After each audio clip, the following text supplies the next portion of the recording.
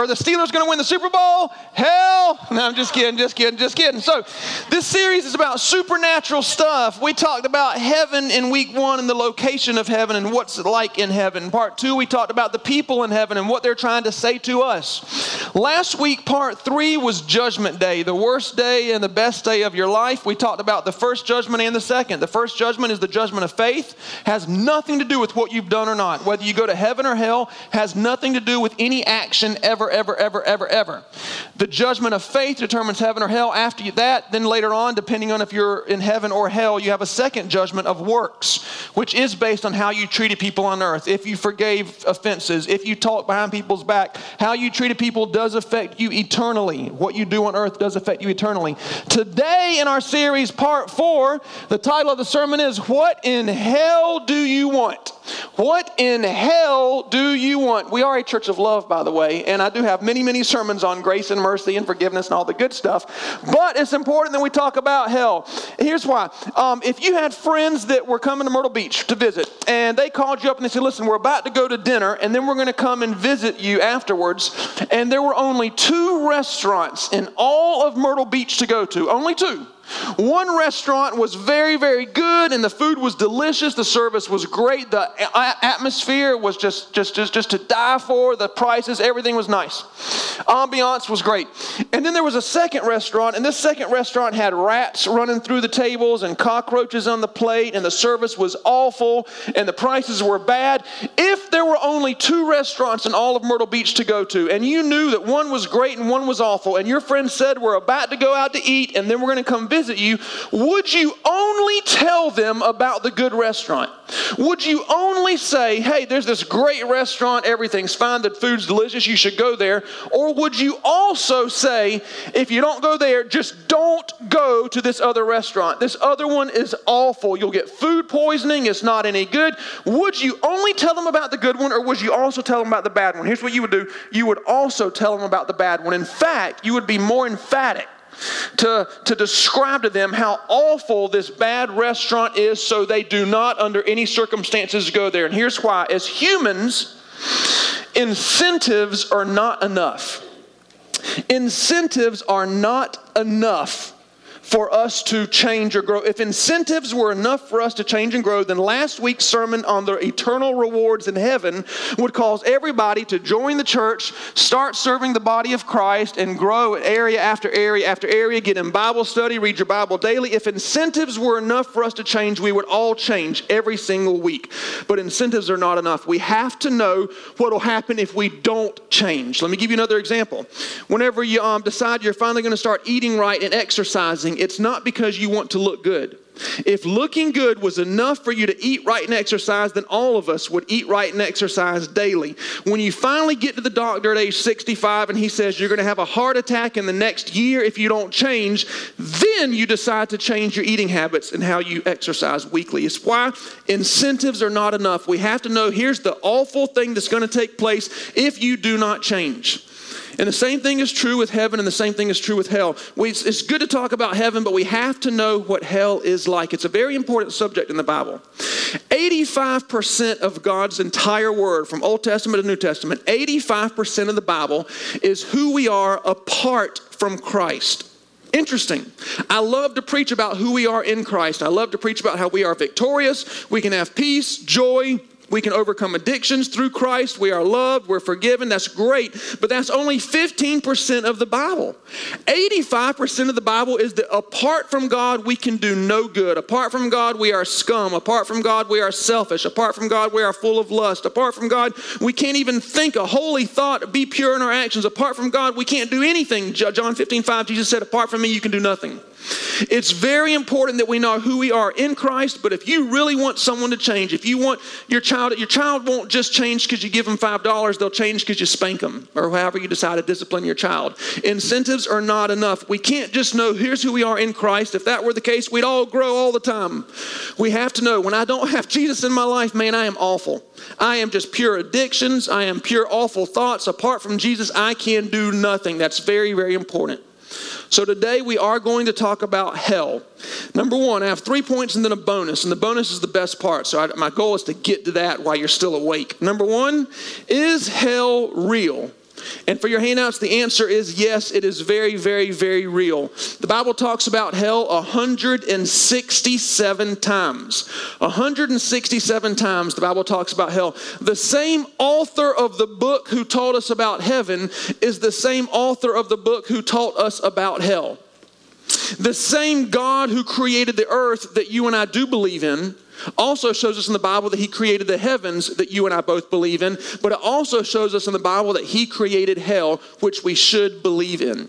The Bible says in 2 Peter 2:4, Luke 10:15, Psalm 55:15, Amos 9:2, Isaiah 14:15, and Numbers 16:30, that hell is at the center of the earth.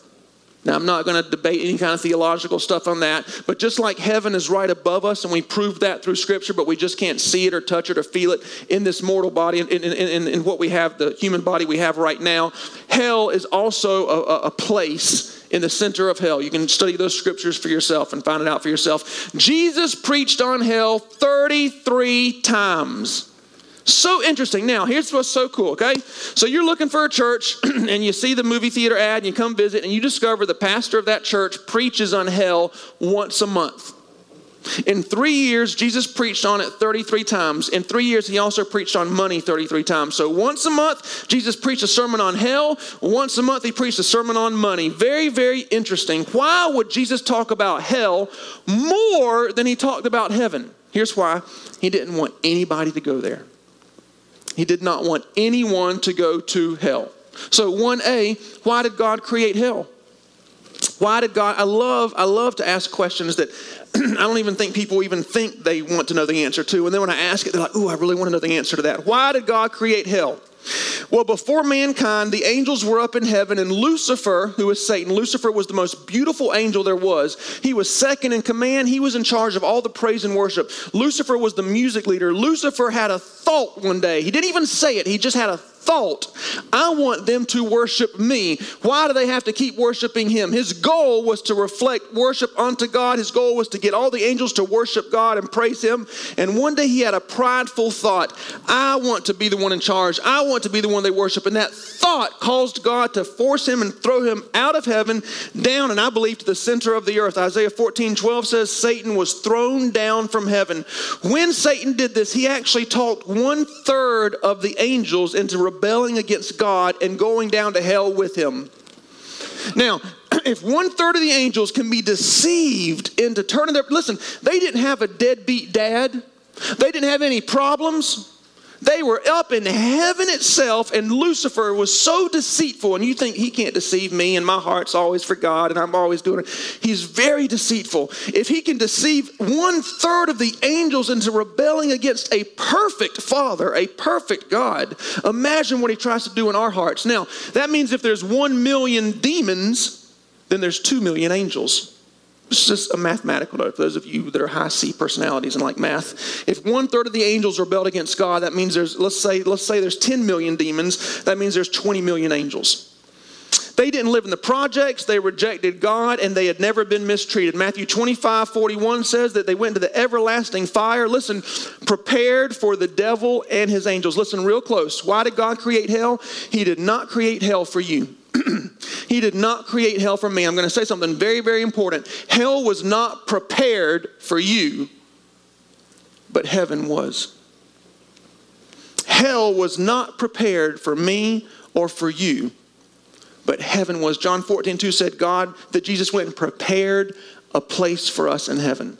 There's a place prepared for you in heaven. And whether you go there or not is up to you, but there's a place prepared. Hell was not prepared, was not created for us. 1B, why does God send people to hell? 1B, why does God send people to hell?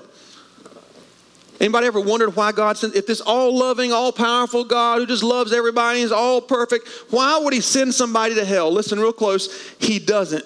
People reject this all-loving God, and they choose the world over the creator of it daily. They choose to reject God and go to hell.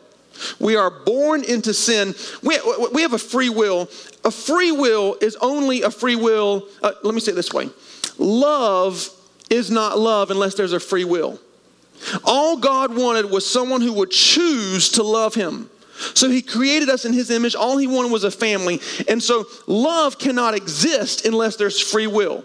You say, well, I want God to change this. And why does he stop this bullet from going into this person? And why is there hell and da-da-da-da? Because he gave us a free will.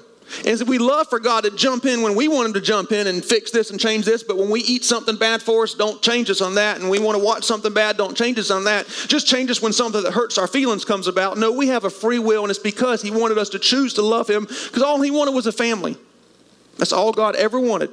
He does not send people to hell. People choose to reject God and go to hell. Our default when we're born is hell. We are born into sin. You don't have to choose, you don't have to teach a baby how to, something's going on my microphone. Do I need to change batteries? Are we good? We're good? Okay, bring me back the way I was. We don't have to learn how to be selfish. A baby is naturally selfish. You have to teach a baby how to be good, because we are born into self-centeredness and sin. You never have to teach a baby to say, give me, or mine, or I want. It comes natural for us. Our natural, when we're born on a path to hell. We have to choose God to be able to go to heaven. Now, I'm going to prove this to you very, very importantly. Romans 1:19 through 21. That which is known about God is evident to them and made plain in their inner consciousness, because God himself has shown it to them. Listen, for those of you that wonder, well, what about somebody in Africa and they don't hear from God? God says he talks to every single person. He gives everyone a chance to choose him. Everyone gets a chance.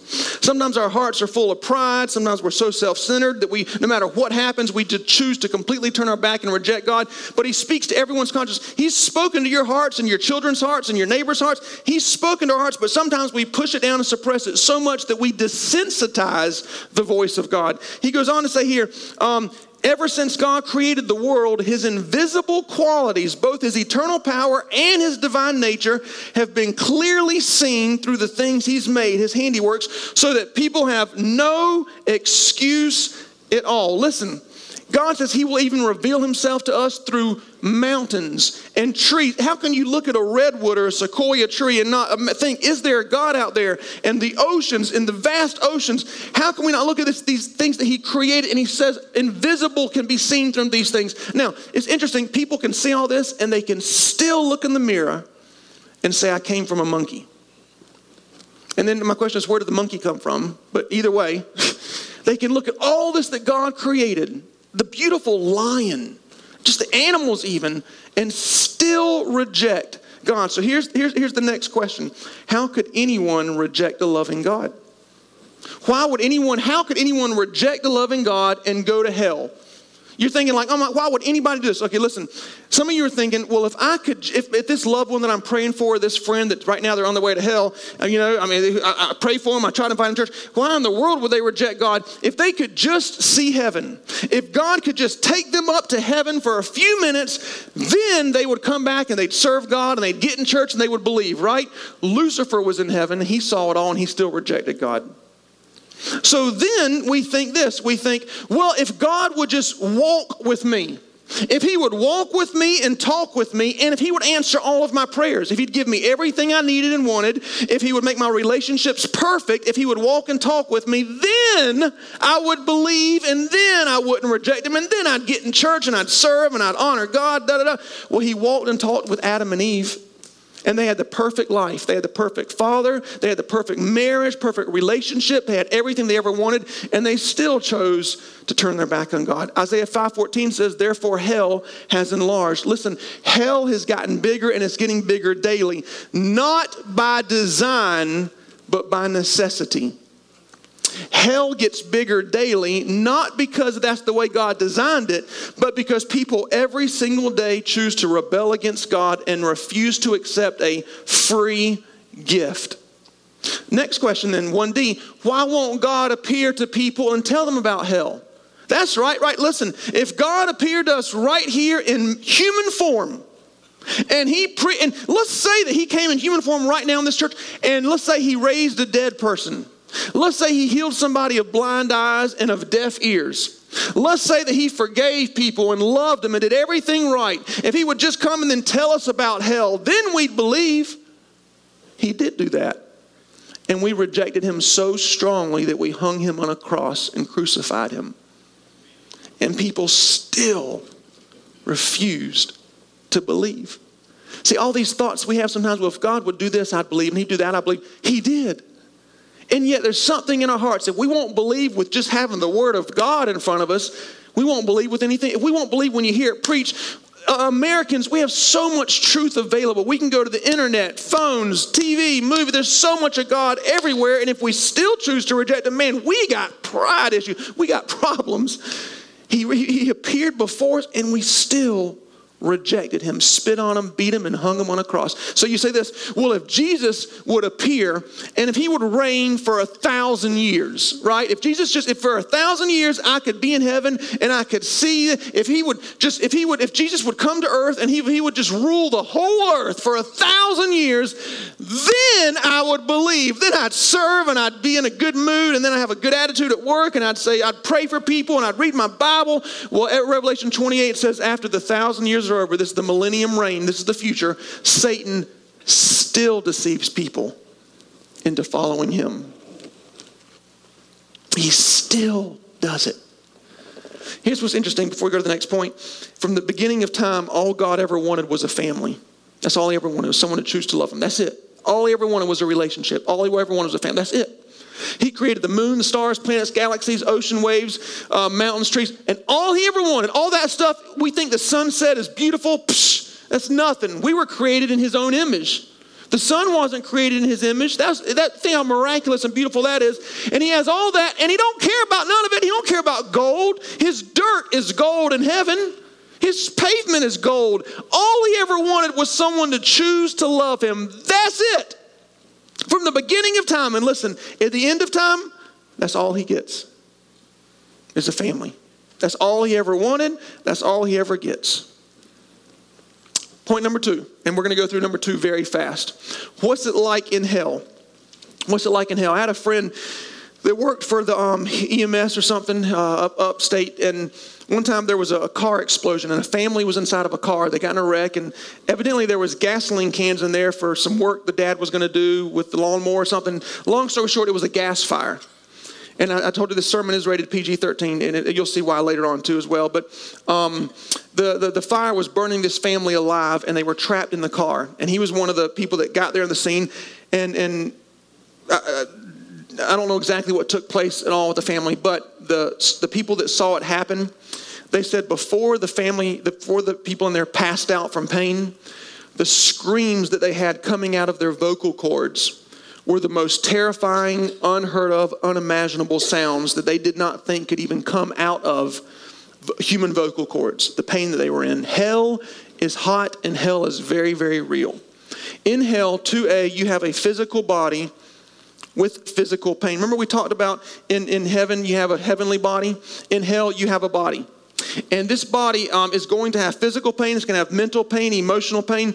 And the body that you have in hell, there's a mechanism that we have here on earth in our earthly bodies.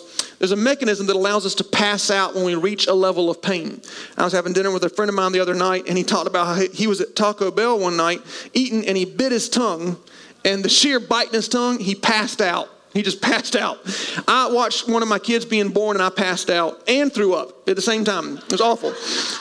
Oh, y'all laughed at that, but the boy that bit his tongue at Taco Bell is no big deal, right? Anyway, whatever.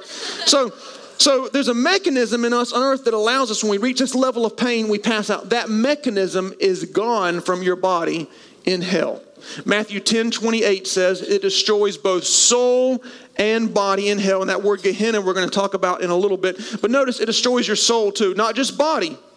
Your soul is in constant eternal torment. Soul is your mind, your will, and your emotions. And there's some things that keep us mentally stable on earth. 2B is this, light. There's no light in hell. Light keeps us mentally stable. Even people that are blind can see when lights are turned on or lights are off, and it helps them mentally to be able to just be stable. Matthew 8:12 and Matthew 22:13 says they're thrown into outer darkness. The Greek word there for hell is blackness. It says where there will be weeping and gnashing of teeth, and we will talk about that as well. But there's no light. No matter how hard you try in hell, you will never, ever, ever see or ever talk to a single person. Another thing that keeps us mentally stable is solids. Whenever we can touch something. In hell, there's no solid. Whenever you can stand or sit or grab things, that keeps you mentally stable. The Bible says in Revelation 9, 11, 17, and 20 that hell is a bottomless pit or an abyss. No matter how hard you lunge in hell, you will never touch a single thing. 2D, here's what messes you up mentally as well. There's no rest.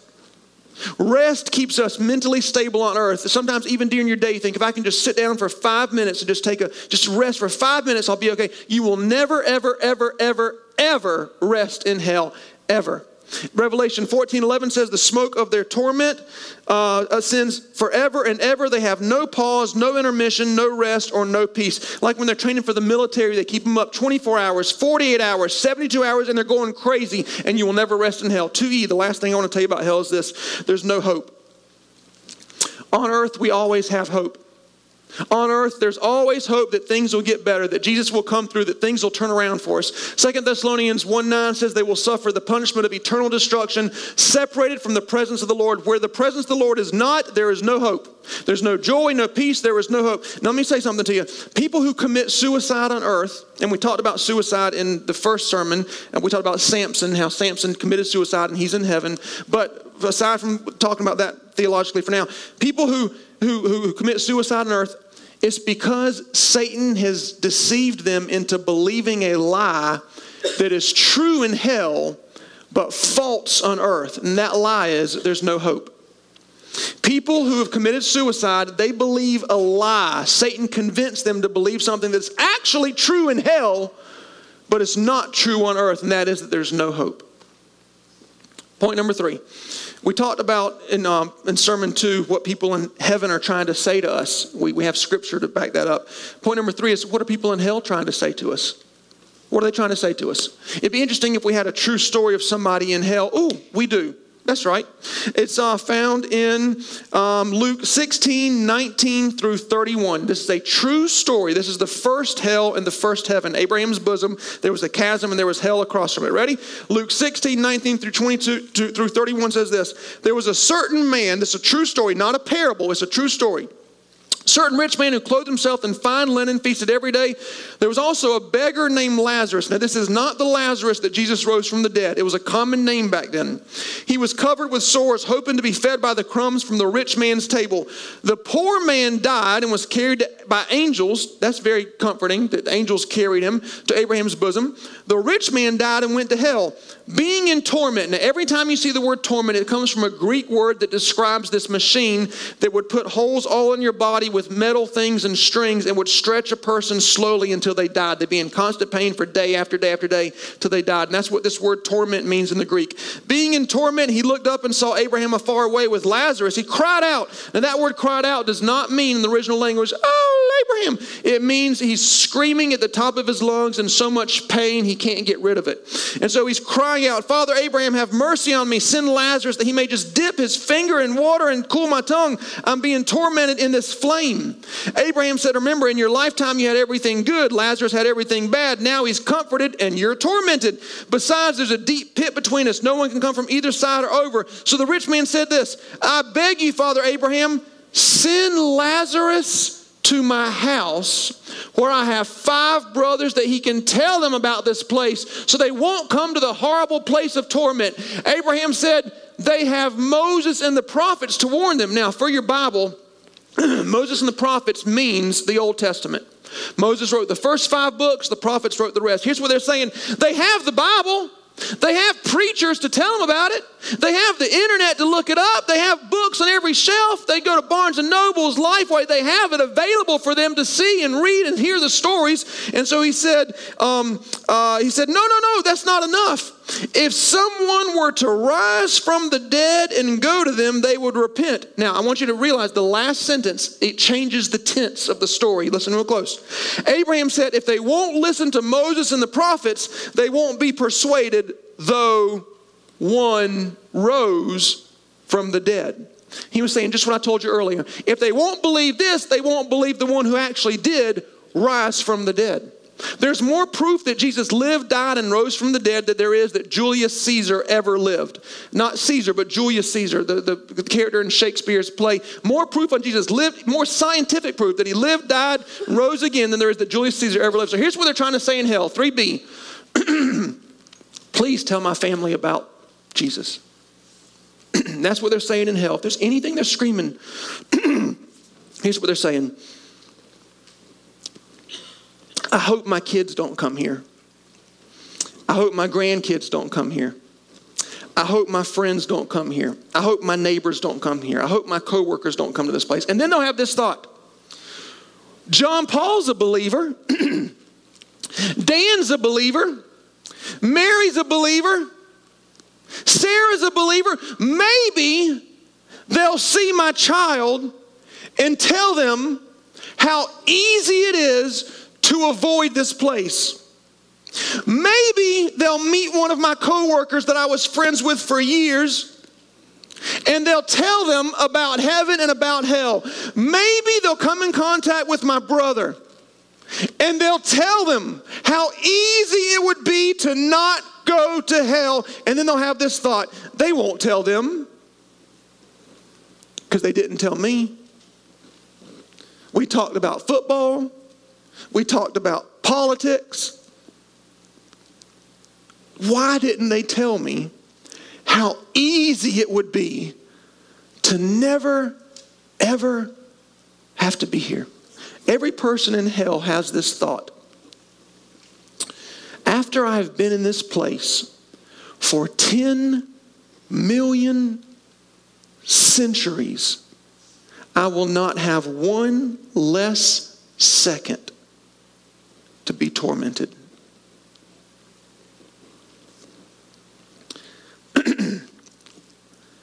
Last point, and this is your bonus. And I require complete silence for the next 5 minutes, phones off, babies' mouths duct taped. Just kidding. The bonus is this. Hell is like Gehenna, the valley of Hinnom. 5 minutes from now, you're never ever in your life going to forget the word Gehenna. Jesus was preaching about hell one day to some Jewish people. And they just weren't quite grasping how awful hell was. So he looked at them and he said, hell is like Gehenna, the valley of Hinnom. And when he said that, every single one of them stopped in their tracks. In 600 BC, 600 years before this, there was the valley of Hinnom. And there was a continual fire that burned in that valley during that time. And there was a drought in the land. The economy was bad. And so poor people didn't have a way to financially bury their loved ones.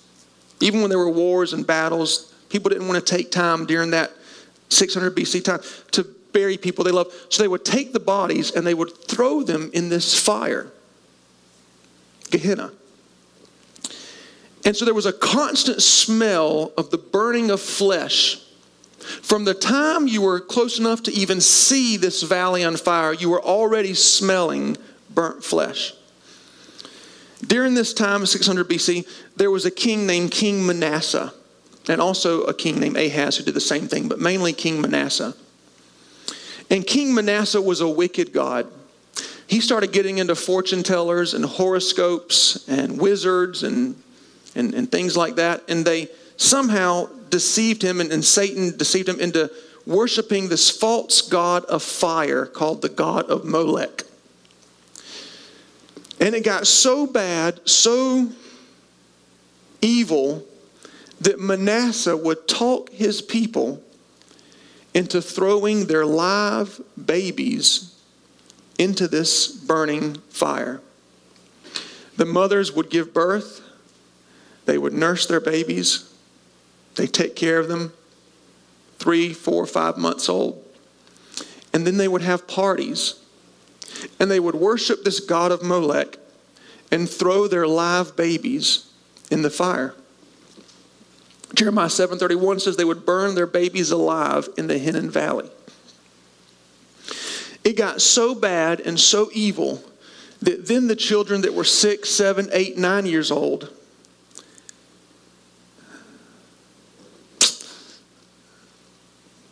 forgive me, but they would take their clothes off and they would put them in front of the fire and they would push their live children into the fire while the parents celebrated. The kids that didn't want to go, they would beat them and use whips to drive them in the fire. 2 Chronicles 33, 5-6 says, King Manasseh built altars to worship the stars. He burned his own children alive, made them pass through the fire in the Hinnom Valley. He practiced witchcraft and consulted fortune tellers, mediums, wizards, and familiar spirits. They would be so afraid. They would be in so much, the children would be in so much fear. Not only would they be in pain physically from the fire and being beat by their parents alive, but mentally and emotionally, they would literally go crazy with something so unnatural and so ungodly as being burned alive by your parents. And Jesus looked at these Jewish people when he was preaching on hell, and he stopped and said, listen, they were starting to walk away. He said, hell is like Gehenna. And the second he said Gehenna, every Jewish person knew exactly what he was talking about.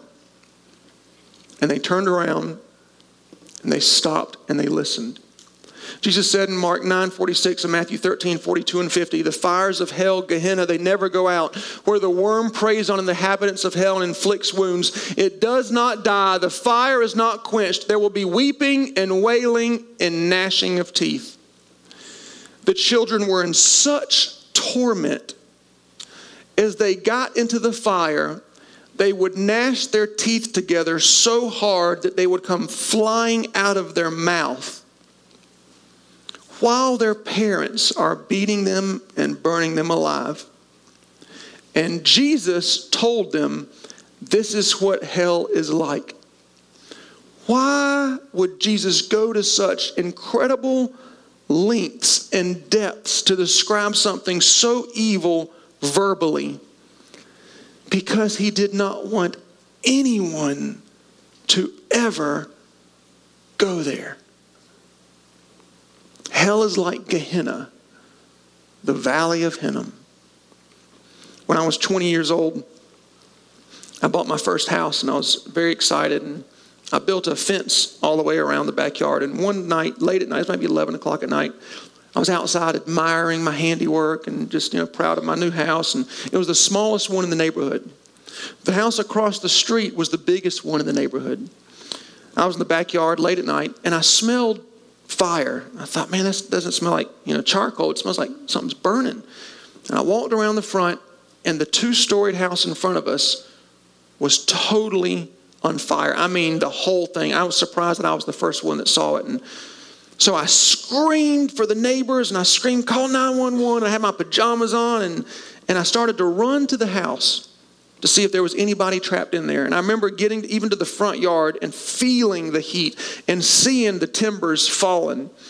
And just as I was about to do something crazy stupid, the neighbors pulled up. It was their house. They pulled up. And I thought, thank God. They said there's nobody in there. If you go home from church today and you see that your neighbor's house is on fire, I don't think any of you would have this thought. Let's eat lunch, enjoy our time together, and then we'll call 911. Then we'll go see if somebody's trapped in the house, see if they're burning to death. No, immediately. You would immediately call 911, run up to the house. Anybody in there, do what you could to help. Okay, listen. Your neighbor's house is not on fire. But your neighbor could be. According to God's word, if someone is not born again, I'm going to describe next Sunday exactly what that phrase means. They are destined for hell.